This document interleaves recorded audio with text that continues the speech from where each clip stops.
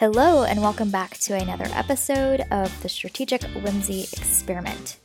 Today we're reviewing the 2019 film that was nominated for an Oscar for Best Cinematography in the 2020 Oscars year. And it's the black and white film The Lighthouse, directed by Robert Eggers. So, Sarah, do you want to kick us off with an IMDb summary? Yes.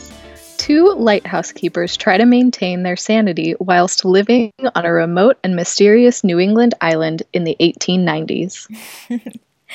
All right. So, what was your summary for this unique film? My summary is proof that humans really aren't made for isolation. Yes, and very fitting for our current pandemic times as well. Gosh. Yeah, I also wrote down that this was the perfect movie for watching during quarantine. Yes, I jotted that down as well. There are so many movies that we're reviewing during this quarantine time, Sarah, that I feel like are so perfect for the current time and so surprisingly perfect as well. Like, we reviewed The Platform, and we also had commented like, wow, this is really relevant for right now. Did not expect that. Yeah, I do also wonder, though, if it's because it's our current circumstance. So we're like filtering everything through it. And so anytime we see like a connection, it's like, oh my gosh, this is so relevant. Yes. This is proof that our experiences truly shape the lens we view everything through. Yes, they do. All right, so my summary for this film was the coastal edition of What Happens When You Have an Annoying Boss. Okay, so let's start off with initial thoughts of this film. What did you think? This is one of those, like, there are certain movies where it ends and you're just like, oh, okay, that was a thing. And then you just kind of like move about your day. This wasn't one of those. When the movie ended, I just kind of sat on my couch and was like, what in the whole hell did I just watch? I really loved a lot of it. I was just so overwhelmed and so confused and so disoriented by the film as a whole that I kind of struggled to process it once it was over. So I've been really looking forward to us recording this because I'll probably grow in my appreciation for it. But yeah, I was just in awe of the technical feat that this film was because man, so much went into this and so much creativity was poured into this, and it really influenced how I responded to it. So I think it really is a cinematic masterpiece, even though it's an absolutely bonkers film. So there's a lot for us to discuss and dive into about this one for sure. Yes, I think today's episode will be one of those episodes, very Tully-esque. That's, I think, our infamous first experience on the podcast with really getting to unpack a film and uncover all of its gems and really understanding it more. Like, the beginning of the episode was like, what the heck just happened? End of the episode was like, wow, this is really beautiful and powerful, and night and day difference in our journey there. I had a similar thought. There's so much to ruminate on. I kept waiting for more to happen or for more understanding to just wash over me as the film would end. And I still had so many questions. And I found this wonderful quote from Robert Eggers, the director, and he says, "I'm more about questions than answers in this movie," which I think is very, very perfect for this film. While in quarantine, I'm home in PA, so I got a chance to watch this with my dad, and the film ended, and he went, "What is this film trying to say? Like, I think I'm going to need more time to think about it." But that's often the most interesting discussions that we have that arise from those types of movies, where it's really not clear, and it kind of the film gives you a buffet of things to think about and trains of thought to follow, and we're left on some sort of journey to somewhere, and we all might end up in different places. So I too am very excited about this film. I think it's great evidence that you take a modest budget with some really incredible acting ability and a lot of creativity, and you can really do so much with this. There's there's so many incredible shots. I mean, we probably will definitely talk about the cinematography in this film and the filmmaking choices, but I think there's so many themes and the characters and their dynamics that is also just as rich to uncover. So I'm excited to go on this journey with you, Sarah. Yes, as am I. And I definitely wrote down also, like, I'm left with more questions than answers. Because I went through the similar process of, while watching, thinking, okay, at some point there's gonna be something that tells us what this whole thing is about. We're gonna get some sort of answers about what's going on here, and nope, we got none. And I think that's a really interesting creative choice. And I'm also, I don't know, kind of excited that we're seeing more films like this where they explore a whole bunch of different themes in a really, really creative way, but it doesn't really end with a, like, this is what you need to think. It really empowers the viewer to take what they want from it and leave the rest. And just the fact that we went on this journey with these characters is important enough. We don't really need to, I don't know, have like a specific moral or like a specific thing that we're taking away from it. And I don't know, that's really fun.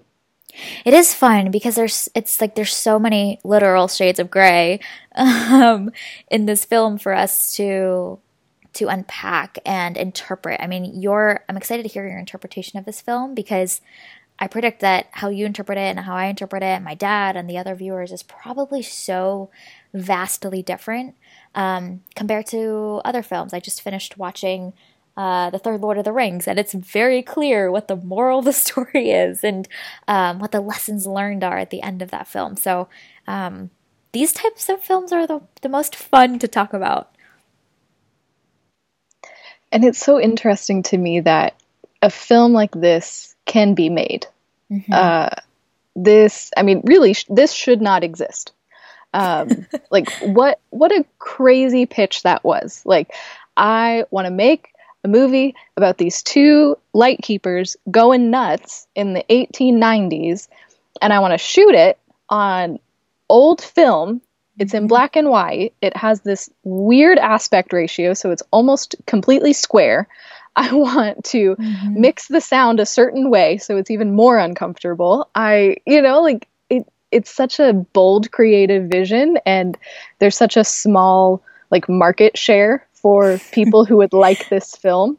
It's amazing that this exists, and I'm really happy that somebody took a risk on it. But wow, I'm amazed that this was created. A24, man, is just making sure that we have some real gems to hold on to in this day and age.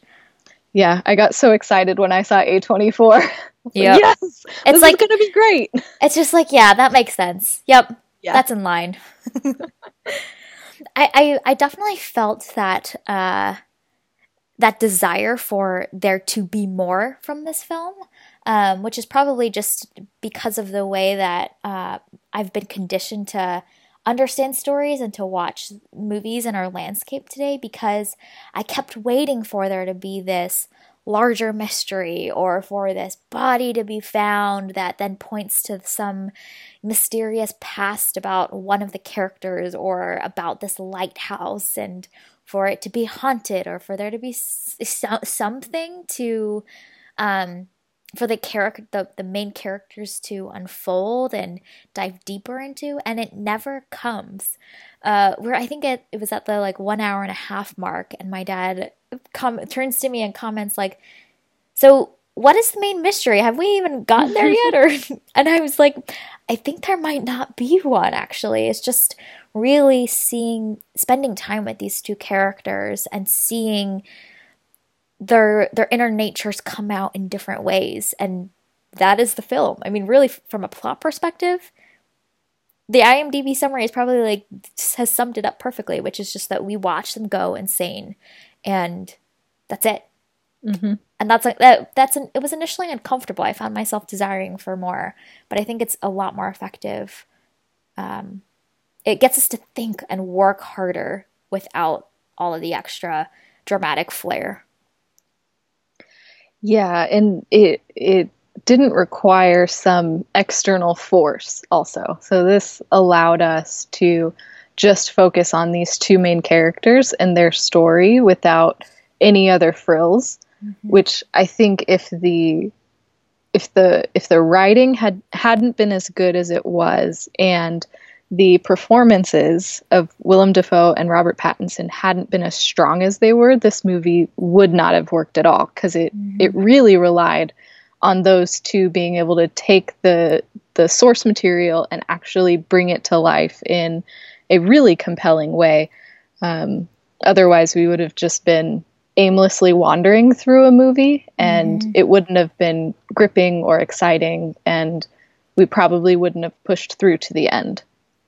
Yeah, I think that's so accurate. And the source of tension really comes from us not knowing how they will respond next. And the twists and turns of this roller coaster ride isn't necessarily on the plot, but it's on their mood swings and Mm-hmm. the constant like swinging back and forth in their relationship between trying to survive together and them dancing together, and that real tenderness and intimacy, and then them violently fighting each other, or even in the course of a second, that mood can switch so quickly. So you're kind of as if you're on edge to see, oh God, where are we going? It's like a roller coaster ride. Like it looks like we're going in this direction, but we've been whipped to a completely different mood. And I think that served to push the plot forward, because really the plot is just them another day working, another day drinking, another day eating, maybe discovering something funky on the coastline, but oh, that was actually a hallucination. So that's a tricky thing to do and make it still interesting and exciting for almost 2 hours. And you see their desire for survival. So like I liked how in the beginning it was set up, we're here for 4 weeks, that's our stint, and then we're done. And so like at the beginning they set you up with, okay, this is what is expected. So okay, over the course of this movie, this is going to go completely wrong. Mm-hmm. And then how that was set up in the beginning, but then they start to mess with time. And Mm-hmm. Willem Dafoe is telling Robert Pattinson that it's been, days and weeks. And Robert Pattinson's like, no, it's been like a day. And Mm-hmm. so how they are discombobulated and disoriented, and we as the viewers also lose track of time, and we can no longer tell how long they've been on this island. So we kind of follow the same pattern that Robert Pattinson's character is following as he gets, swept up Mm-hmm. in the events of the island. So even Mm-hmm. that was really, really intentional, how we know that they are just trying to survive, but we don't know for how much longer they have to survive. Yeah, yeah, you're right. And that moment comes, I think, squarely about in the halfway point of this movie. And the honestly, the first hour is really them just doing life together. Not that much happens, and there aren't Mm-hmm. as many like escalations in their relationship. But you from the soundtrack, from just the context and the cinematography, like there's this impending doom, and I appreciate that the film gives us that full hour to let that simmer and build and really that pressure begin to mount. And I feel like when we hit that mark where we as Robert Pattinson too think that we're going to get off the island in the next day, and you realize that nope, we're going to be here for a while, that I think it serves as this marker of like shit's about to go down and it's about to Yeah. get real. Yeah. And that was such a fun moment for me of like, okay, yep. Okay, we're supposed to leave tomorrow. We're not going to leave tomorrow. Mm-hmm. Get ready. It's going to get crazy. Yeah. And it sure did. Oh my gosh. It was like a little bit weird in the beginning, but man, that last half was just, I don't know, it was wild. Mm-hmm. Yeah. Yeah. It reminds me a lot of Mother in that pacing because it gives us plenty of time to anticipate that when it finally begins to explode, um, it's thrilling and it feels effective and powerful and impactful. Versus, I think that if they had spent maybe the first half an hour, the first third of the film, just letting it simmer, and if they had begun to explode too early, like we would have felt the exhaustion of it by Mm-hmm. the final act and just like, all right, like I get it, let's wrap this up now. It's too much. That volume is too high for too long. So it was a very smart choice for them to let that simmer and just slowly begin to build for a full hour before things start to spiral. Yeah, you're right. Like the balance of this film is spot on. Like Mm-hmm.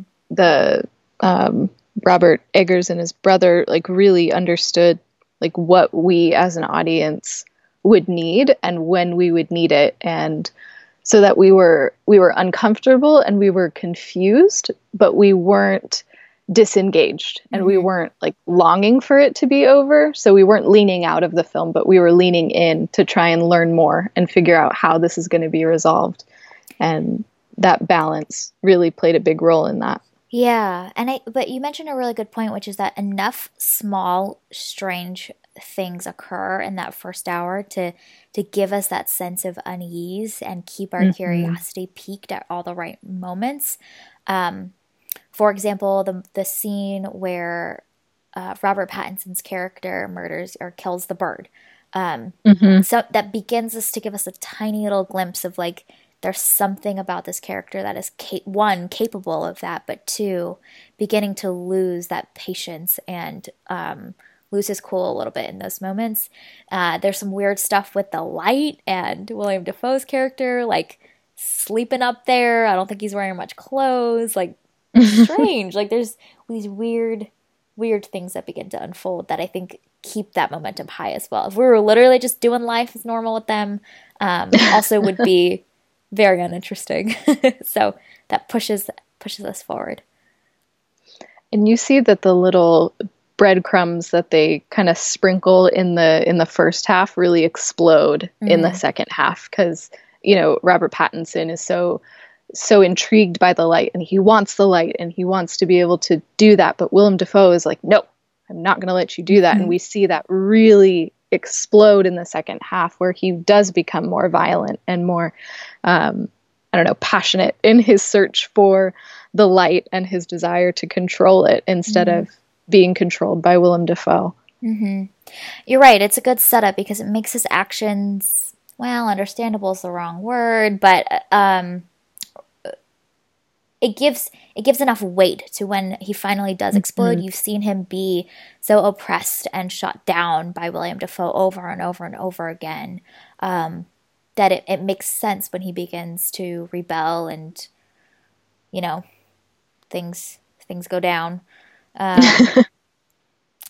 I guess I'm trying to think if we spoiled anything yet. I guess it's too late for spoilers. I don't know. Did we spoil anything? I feel like we've just said that they've gone crazy.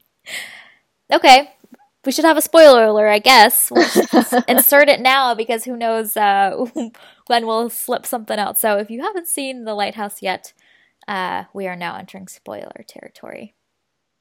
So I'm curious, kind of to zoom out a little bit, what was your read or interpretation of this film, what it's trying to convey?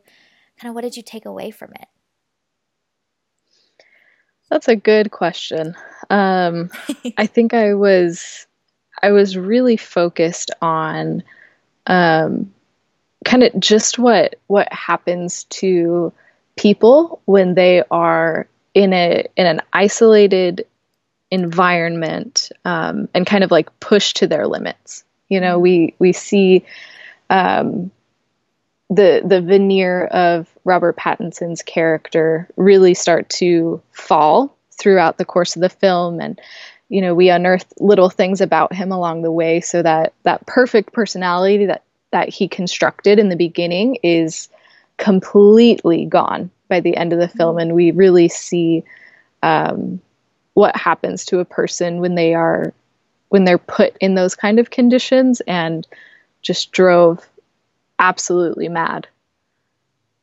Yeah, and that is very related to this current quarantine orders that we have now. People are really beginning to feel antsy and restless, and I read an article the other day that violence, domestic abuse, murder rates in cities particularly are much higher than they used to be in previous months. Like it's unnatural for us to be isolated and cooped up for this long.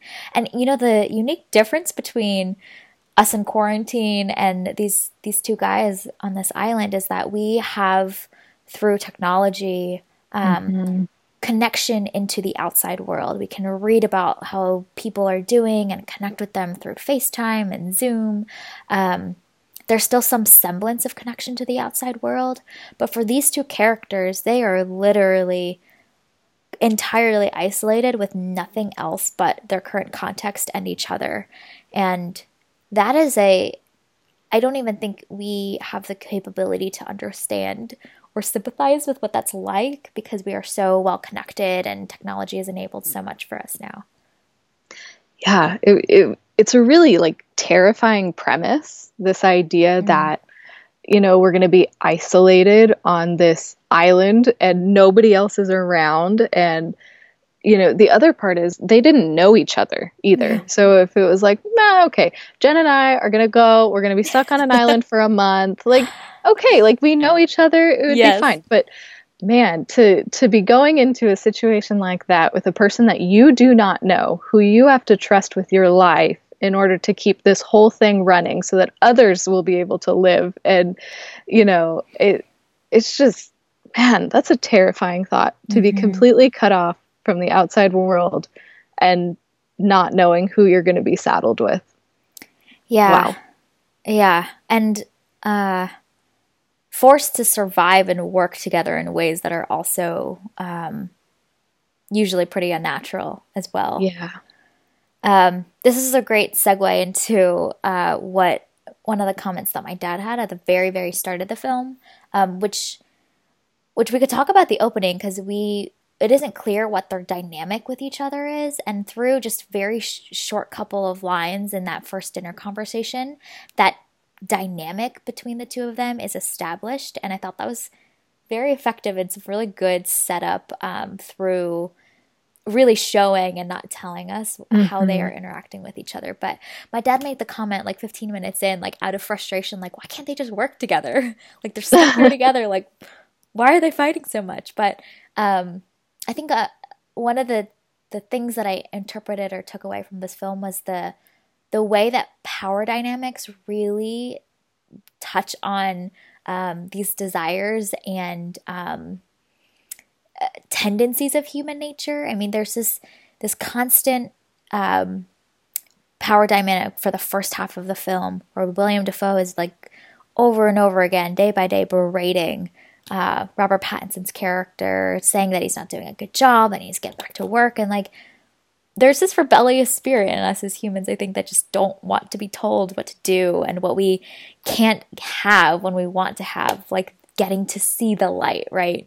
And you see that shift by the end of the film. There's a specific shot where Robert Pattinson is standing over William Dafoe's body that he just beat up, and the light is hitting his arms, and he's got this really menacing stance, and that power dynamic has now completely shifted. And so I think you just see through this film this prideful desire for power and for control that I think is pretty true of human nature. Yeah, you see that in full force with these two. And I was so interested in, I wanted to know more about Willem Dafoe's character and how he kind of became to be who he is. Just because he's such a strange character, and to be so forceful and gruff, and this is how it is, and I am in charge, and the rules be damned. This is my island. I do it my way. Like he was so fascinating to me. But yeah, he really did lord it over Robert Pattinson, and man, Willem Dafoe didn't know what was coming.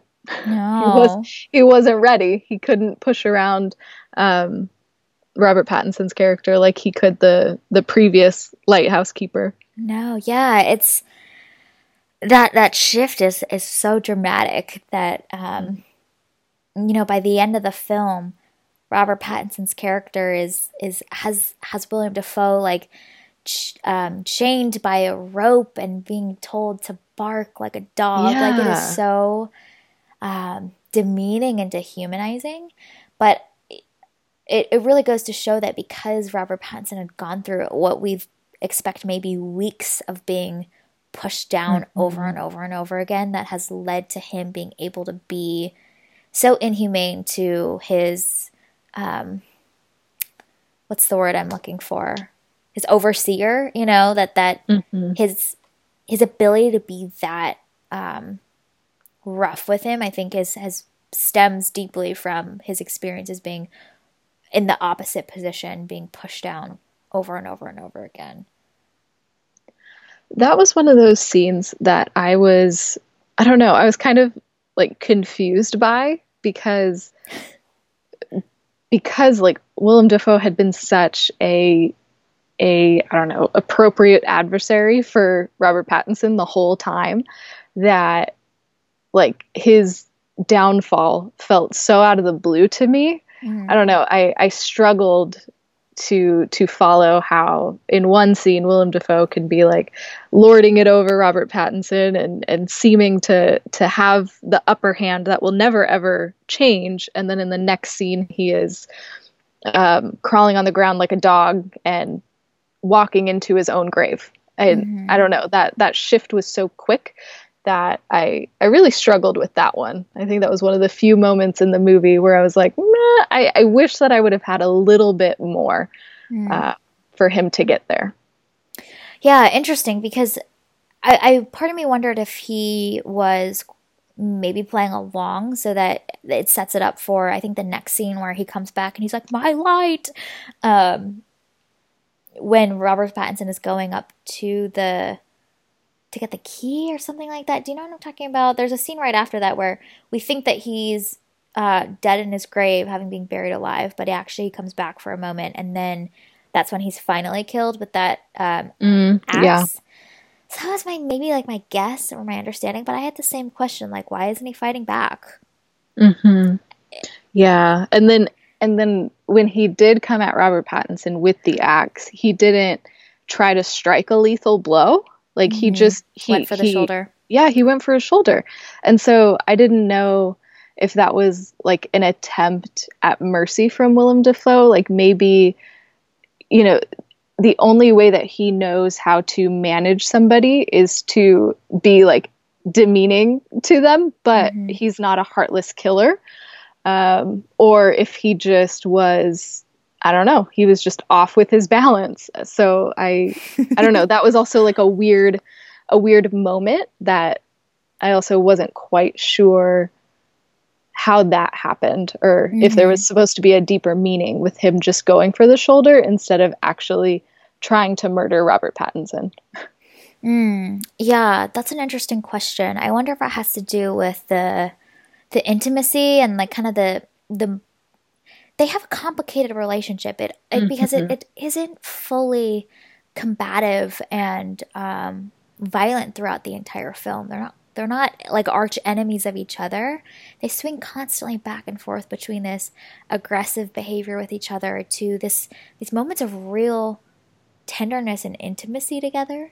And so I wonder if there was like a bit of that at play, that maybe the source of that mercy as well. Because you're right, from a survival perspective, it doesn't make logical sense. this guy tried to bury you alive. Yeah. If you got your shot, like, you should take it. Yeah, exactly. Because he's not going to hesitate with you. Yeah. And even in that scene when he was being buried alive and he's still like shouting these Oh my these gosh, it lines. was so good. I also wonder, like, why isn't he getting up and fighting and like trying to survive? And I wondered in that moment if there was this just like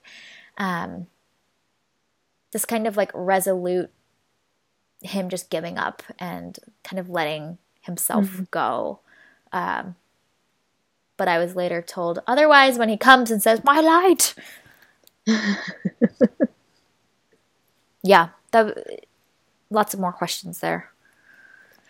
And it also made me question, like, because for the whole movie, I was thinking, like, okay, Willem Dafoe's character is a complete nut job, and he killed the previous Lightkeeper. And when he didn't kill Robert Pattinson, it also made me question, okay, did he not kill the previous Lightkeeper? So then what happened to him? So, like, going with the whole theme of the film, it really did create so many more questions than answers. Yeah, that mystery is still unsolved. And it's a mystery not about, like, external forces. Is it a mysterious island? Is it a haunted lighthouse? It's mysteries about people, which are always infinitely more complex than any other mystery about a thing that we could possibly drum up. Yeah, that's true. It's mystery too about their pasts and how their pasts have shaped their reactions in this context. Especially with Robert Pattinson's character, like you see that there's this guilt that he's carrying, this burden from his previous job. The story of him taking on the name Ephraim Winslow, which is this man that what it seemed like was that he wasn't able to save, that he felt this responsibility for, and so like there's this dimension of guilt playing into his actions and his reactions to William Dafoe throughout this entire movie. That is also still like gives you some clues, but still not fully understood by the end. And if he had such guilt over the death of Winslow, like how would he react, in, I don't know, however long it would take him to actually get off the island, knowing that he murdered Willem Dafoe's character? So I don't know, it's also interesting to think, like, where might he go from there? Like, would he just keep descending into madness, or would he eventually come to his senses and realize what he had done? Like, where is the end for him? Or is this just a literal negative feedback loop? A positive feedback loop, spiral into... Yeah. I don't know. He hallucinates some crazy shit in this movie, so... Yes, he does. Who could say? Yeah, my other thought while watching was like, okay, is the water laced with something? Like, is the water causing you to hallucinate? Because this is not normal, buddy. Yeah. Yeah. One of the other things that I think this film may be trying to convey, or at least is what I interpreted, is both William Dafoe and Robert Pattinson's characters' obsessions with the light.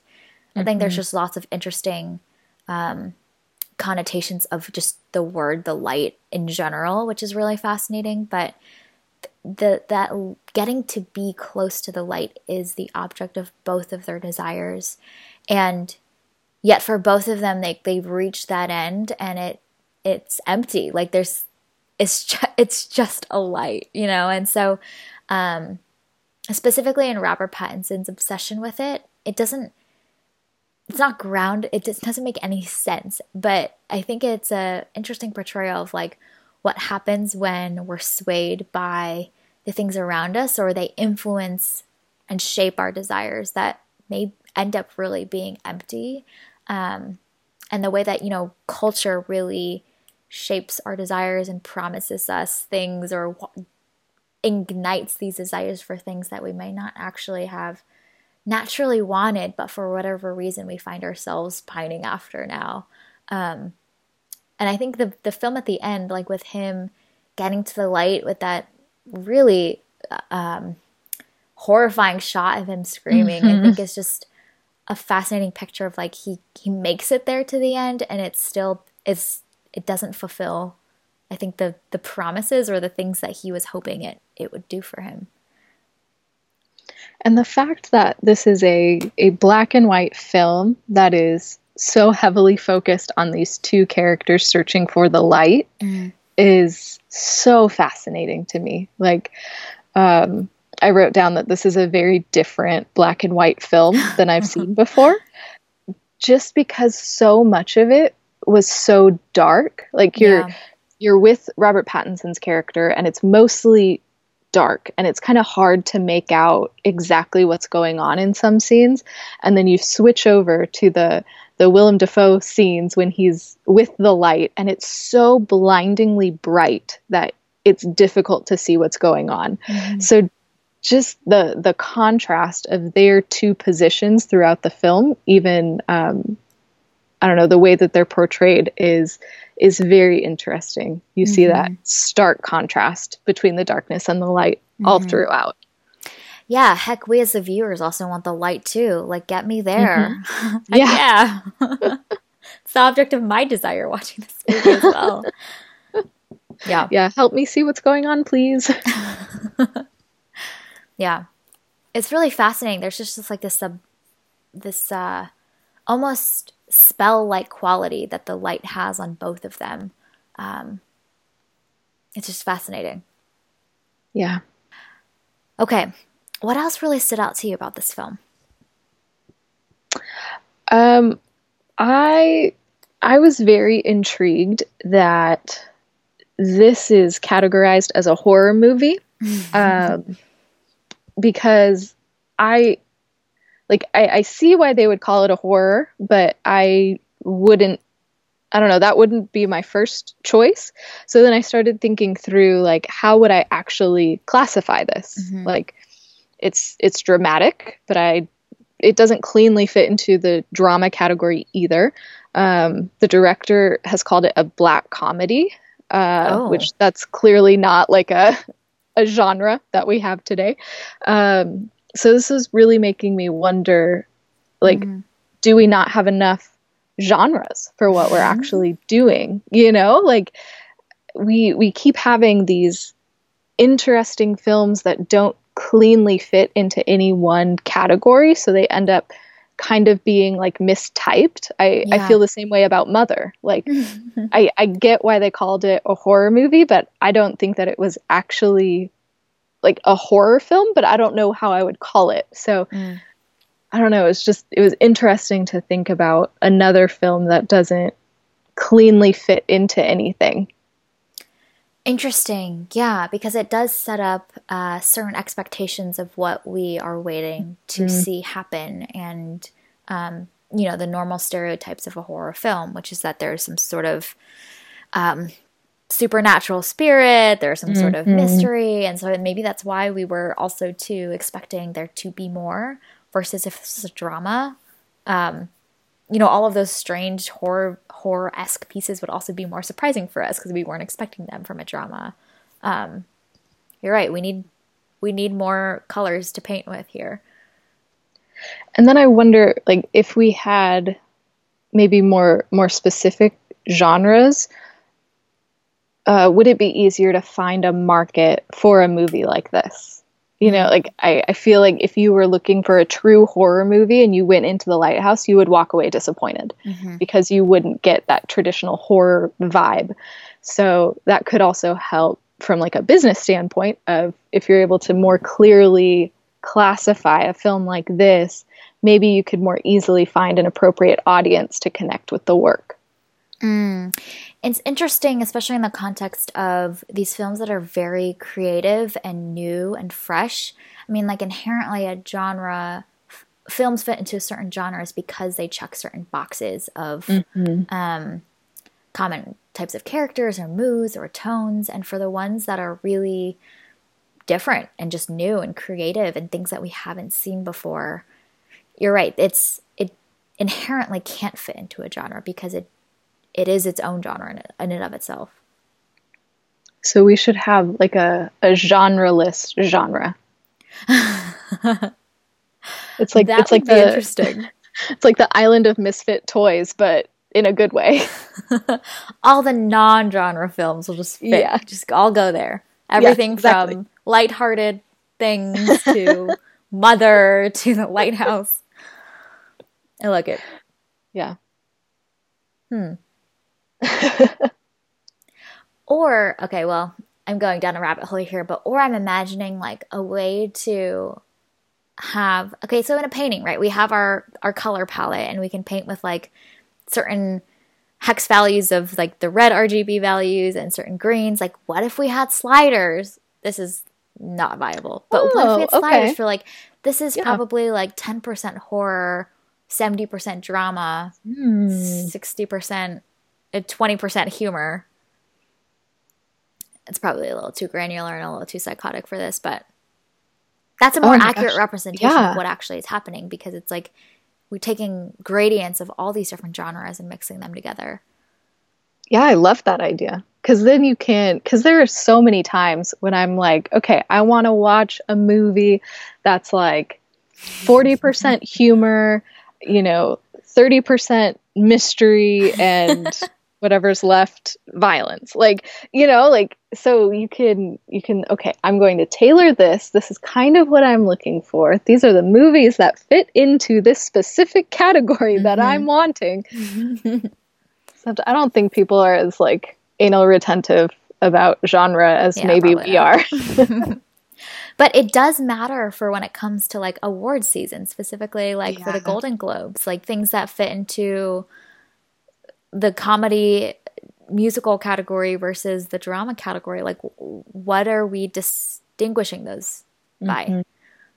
Yeah. If you have a drama that has a whole bunch of humor in it, but it's not really a comedy, like, which category does it fall into? Well, and dramedies are a thing these days. So like, what do you do with that, where it's kind of equal parts comedy and drama? Where does that fall? Yeah, it's weird. Inherently, we've taken like a subjective art form and tried to like put bars and categories into it, which doesn't make sense. Yeah, that's always problematic when we try to do that. Yeah. That's an interesting thought exercise, though. I thought you'd enjoy that one. I mean, speaking of humor, there were some moments in here that were very funny that I was very surprised by, and they came at the oddest of moments. So that was kind of interesting to discover, very unexpected.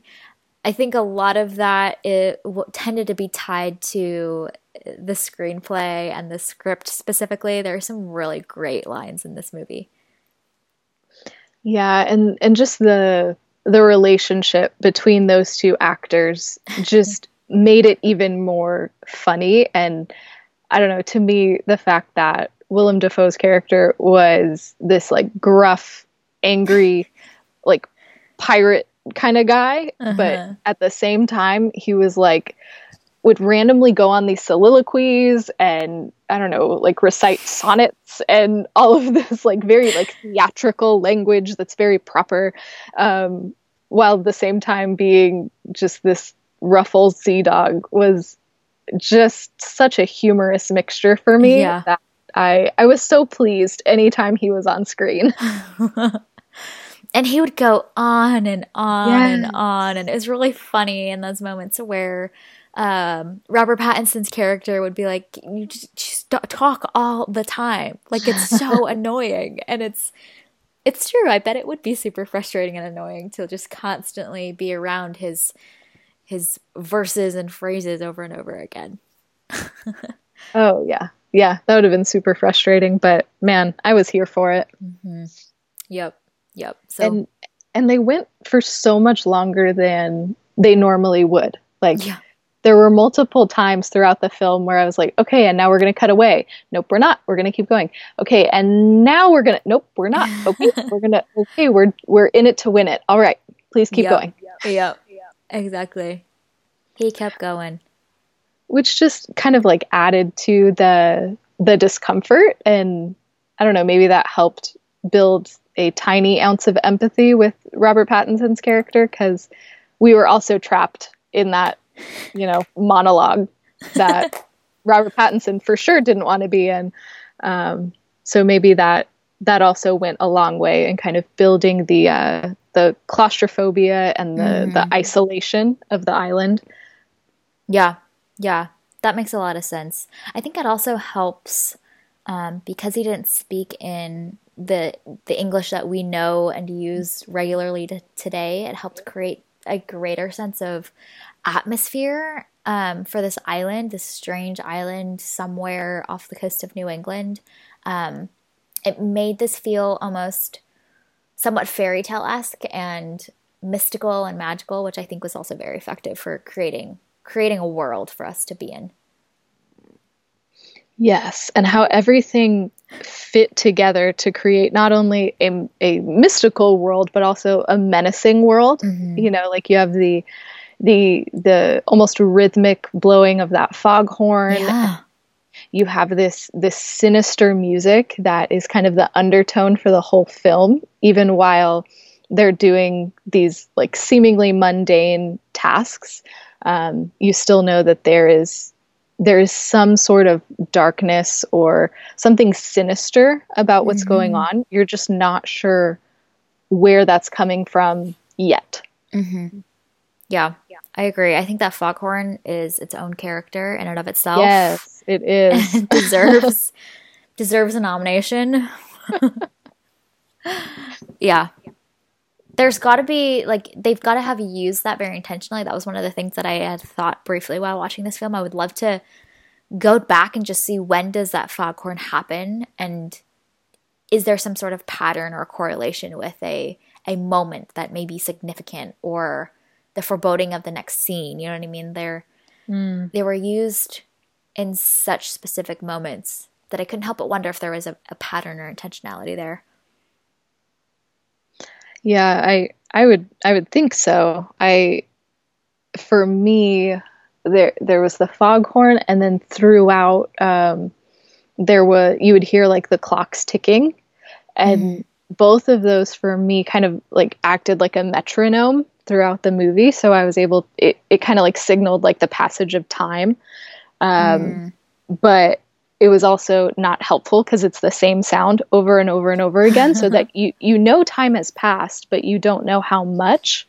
So while it's kind of grounding, it's also simultaneously disorienting, which is really impressive to have that combination. Interesting. Yeah, you almost can get lost in it because it's the same every time, as you've mentioned, and you're like, it's kind of like when you're measuring cups of flour when you're baking. You're like, wait, was that 4 or was that 5? Like, I don't remember anymore because there's just been so many of them, and it's the same repetitiveness. Yeah, I could see that. That makes a lot of sense. Okay, so we should talk about the cinematography, huh? Yes. Oh man, I had a reoccurring thought throughout watching this movie, which is like, what would this look like if it were in color? Oh my gosh, me too. How would this film be different? Like, I was trying to imagine it, and Robert Eggers has really created this world that feels like it's from the pages of some old fairy tale of these two men stranded on an island somewhere, that it's so far from reality that I think really making it in color would have taken away from that mysticism and that sinisterness of this movie. Yeah, because I feel like a lot of the black and white films that I've watched are really more of a grayscale, and you can tell, like, okay, people are wearing different colors, or there's different colors in the scenery, and you can kind of differentiate how things might have looked. But with the Lighthouse, so much of it didn't feel like grayscale, but it felt like legitimate, like you're either black or you're white, and there was very little kind of in between the two. which you're right, it did feel like, okay, we discovered this like old newspaper clipping from, the 1890s, and it's just a shot of these two men slowly going insane. Yeah, it was such a stark contrast between the two colors, which really just accentuated, I think, everything else about the movie. Yeah. Yeah, and it made the light truly feel that much more desirable, and you can kind of relate with the characters for wanting to be close to it because everything else was so dark. I think I also had a thought briefly around, really, if this was a stormy day on this coast with this old lighthouse, I mean, the landscape itself is generally a lot more grayscale as well. So that leap from like color to black and white for this movie may have been much smaller than for like a drama about being in the city and seeing the advertisements in the store shop windows. Really being on the coast of New England with the gray ocean and the waves crashing in this faded lighthouse. The color palette may truly have been very close to being gray. Yeah, that's very true. But I think even if it was close, it still wouldn't have been nearly the same if we had had those little hints of color in there. Yeah, I agree. And then the aspect ratio for this film, a very unique factor. Yes. I don't know that I've ever watched a film with that aspect ratio before. Yeah, and I was thinking about, I would need to do a little bit more research on this film to understand its release strategy. I don't remember seeing it listed in at least the theaters near me in Seattle at the time. Did you see them for Dallas? Yeah, I think it was playing here. Okay.